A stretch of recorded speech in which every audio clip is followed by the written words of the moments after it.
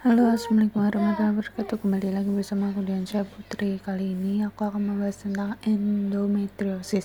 Endometriosis sendiri itu biasanya melapisi rahim, gangguan yang melapisi jaringan yang bagian rahim tumbuh di luar rahim.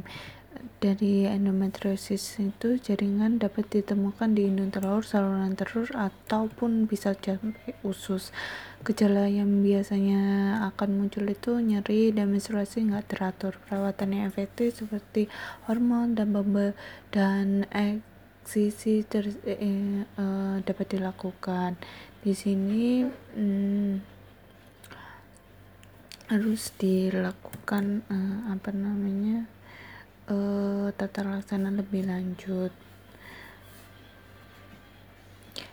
Nah, tadi sudah sedikit mengerti tentang ada gambaran sedikit tentang endometriosis itu sendiri. Tidak, kalau misalnya nggak dalam kondisi hamil, endometrium tersebut akan luruh lalu keluar dari tubuh sehingga terjadi menstruasi. Nah, kasusnya itu kalau misalnya di luar rahim ikut menebal tetapi tidak dapat luruh dan keluar dari tubuh. Nah, itu nanti itu bisa kayak tebel gitu loh perutnya. Nah, nanti waktu waktu menstruasi bisa kempes seperti itu, tapi sakit, nyeri.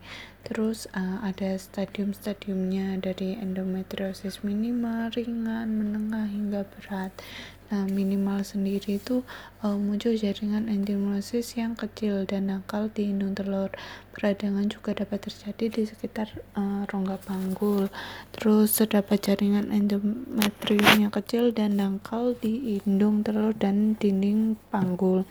Terus kalau endometriosis menengah itu jaringan endometrium yang cukup dalam di indung telur. Endometriosis berat itu di indung telur, dinding panggul, saluran indung telur, dan usus. Di sini penyebab dan gejalanya dari gejala itu bisa seperti nyeri di perut bagian bawah dan panggul, volume darah yang berlebih saat menstruasi karena semua yang ada melengket-lengket itu pada keluar, terus sakit saat buang air besar atau PAK. Terus pengobatannya sendiri itu harus antiinflamasi non steroid, biasanya diberikan obat hormon juga sih untuk menekan si perdarahan itu, biasanya hormon estrogen. Prosedur operasi sendiri seperti laparoskopi, laparotomi, histerektomi, nanti ada tahap-tahapannya tergantung tipe jenis endometriosis itu sendiri. Nah, perlu diwaspadai, hormon juga akan mempengaruhi untuk berat badan dan lain-lainnya, efek lainnya. Lalu biasanya akan muncul saat wanita usia 25-40 tahun, terus punya riwayat sebelumnya dari ibu kandung atau nenek atau saudara perempuan lainnya, terus belum pernah melahirkan, mengalami kelainan rahim, menderita kondisi tertentu selain darah menstruasi, keluar darah, terus mengkonsumsi minuman beralkohol itu mempengaruhi, mulai menstruasi pada usia terlalu muda, saya dini, menarjah dini, terus siklus menstruasi yang singkat kurang dari 27 hari, mengalami menopause pada usia yang lebih tua dari batas normal, seperti itu.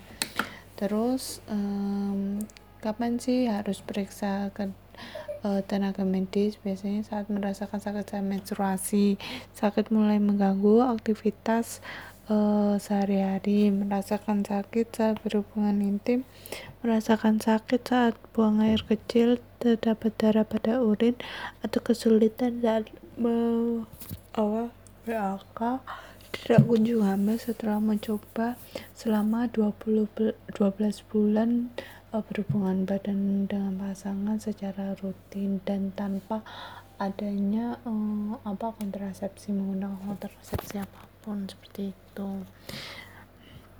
segera periksakan jika mengalami tanda-tanda seperti yang saya sebutkan. Sekian dari saya Diansyah Putri. Wassalamualaikum warahmatullahi wabarakatuh.